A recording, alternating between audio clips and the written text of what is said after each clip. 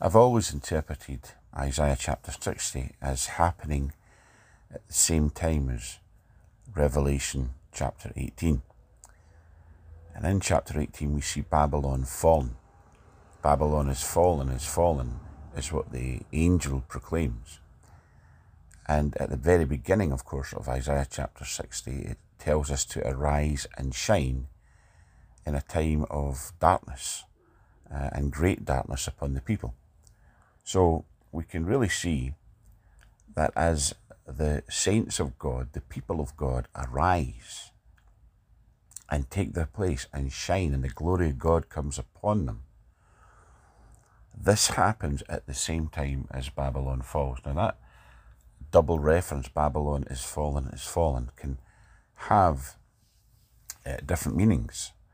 One of those meanings could be that it's a fall from which Babylon will never recover. That's why there's that double mention of it. And that's what we're looking for. We're looking to see Babylon collapse in the earth. Babylon, of course, being the Leviathan system, being the world system that is opposed to God. We read about it in Psalm 2, a confederacy of national rulers and that bring the nations into turmoil because of their hostile stance against God and against his Christ. In other words, antichrist.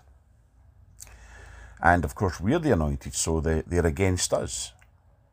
So everything to do with the anointing, the purpose of God, the kingdom of God, the people of God, the national rulers are in conspiracy against what God wants to do through his people in the earth and God's purpose for the nations. And that purpose, of course, is that reconciliation that Christ, if you like, oversees, so that all is brought under subjection and handed back to the Father. All rebellion, all insubordination, all breach of kingdom rule and authority.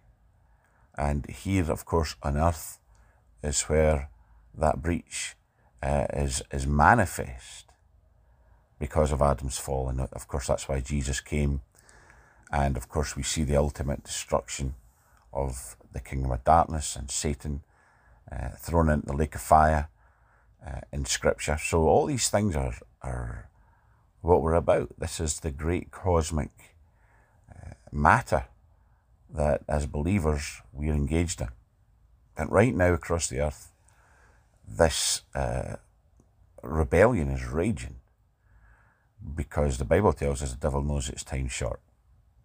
And so we're seeing a flood of satanic, evil, wicked rebellion, lawlessness, violence, strife, conflict, darkness, fear, all brought about, of course, by this pandemic.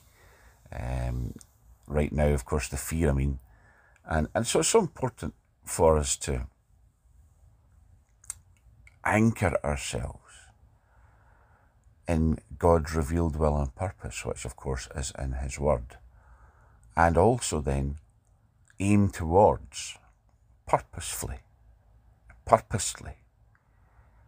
intently, the will of God, which is revealed in his word. And that is for us to take dominion.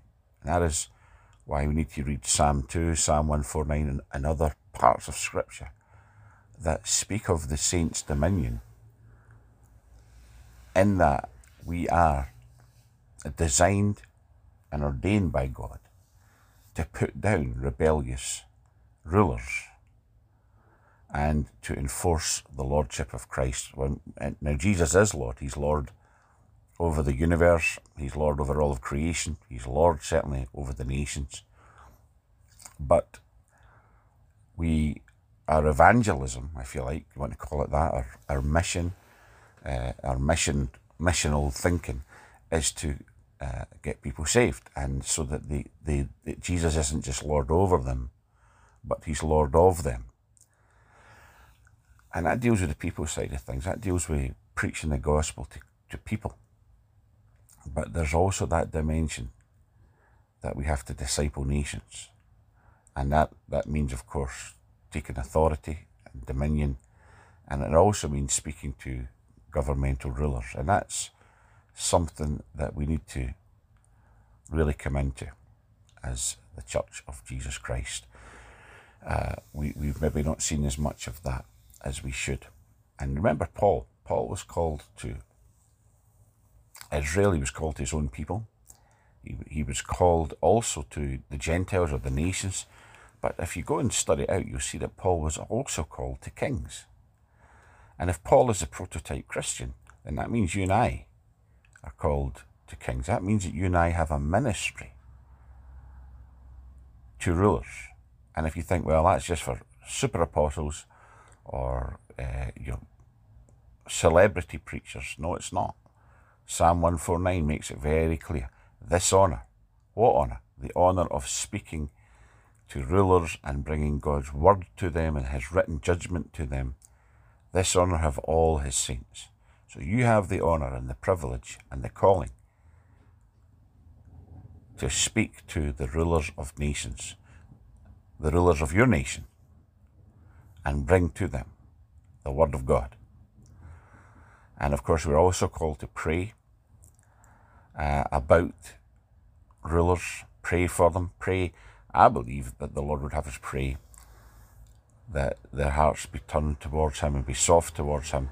And of course, if they harden their hearts like Pharaoh did, then we can pray to remove them and replace them with people with more pliable hearts who will do God's will and purpose. And of course, right now in America, many believers are thanking God that Donald Trump is a man who defends the church and who stands up for Christian and biblical values.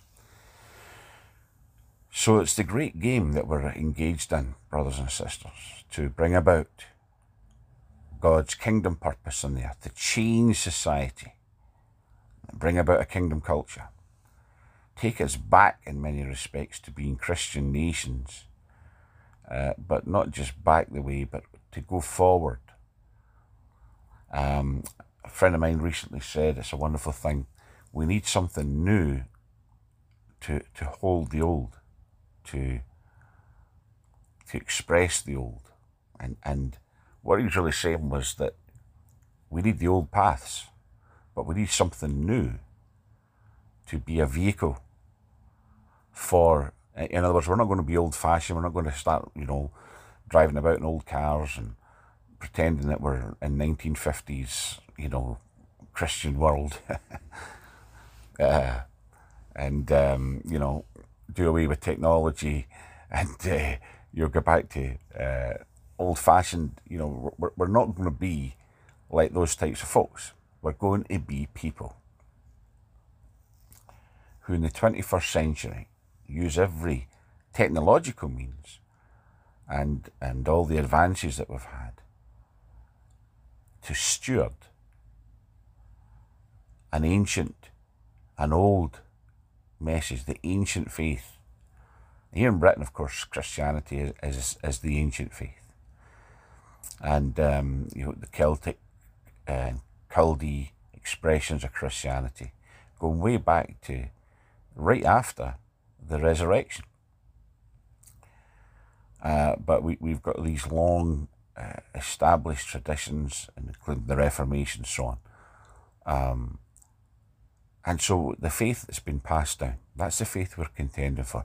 But we don't become old-fashioned and irrelevant.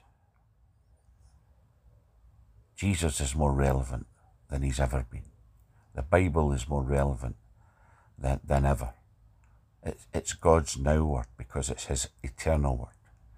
And so we need something new. And I've got to say this, churchianity has failed. The way we've been doing things, the weak, timid, insipid, and sometimes quite ridiculous in terms of being religious, and religiosity I'm talking about here, the way of doing things, that's failed us. It's brought us to a place of impotence and, irrelevance in terms of how the world views us.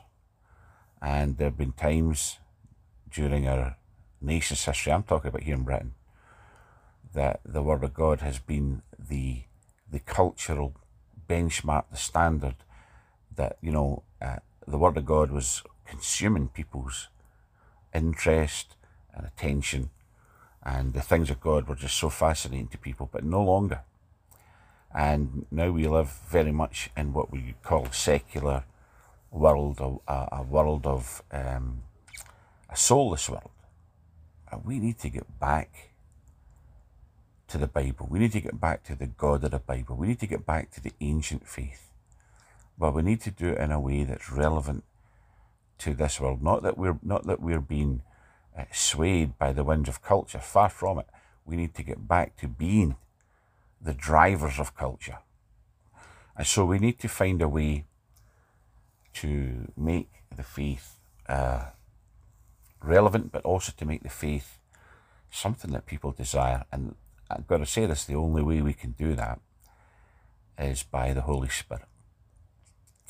We're not going to just do it by being clever at marketing and making Christianity attractive, just by our endeavours to look good and be culturally, right on, man. No, we need the Holy Spirit of God to give us favour.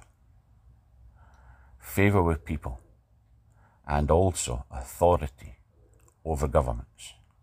So it's exciting times to be alive, and it's the time to arise, to shine, and to see Babylon fall. And that's only going to be done by supernatural means. It's only going to be done by the fire of God, the glory of God, the anointing of God, the power of God. It's only going to be done as we give ourselves and consecrate ourselves completely to God's purpose for our generation. So respond, I urge you, brothers and sisters, to this message, and get praying and position yourself for the move of God that's coming in the earth.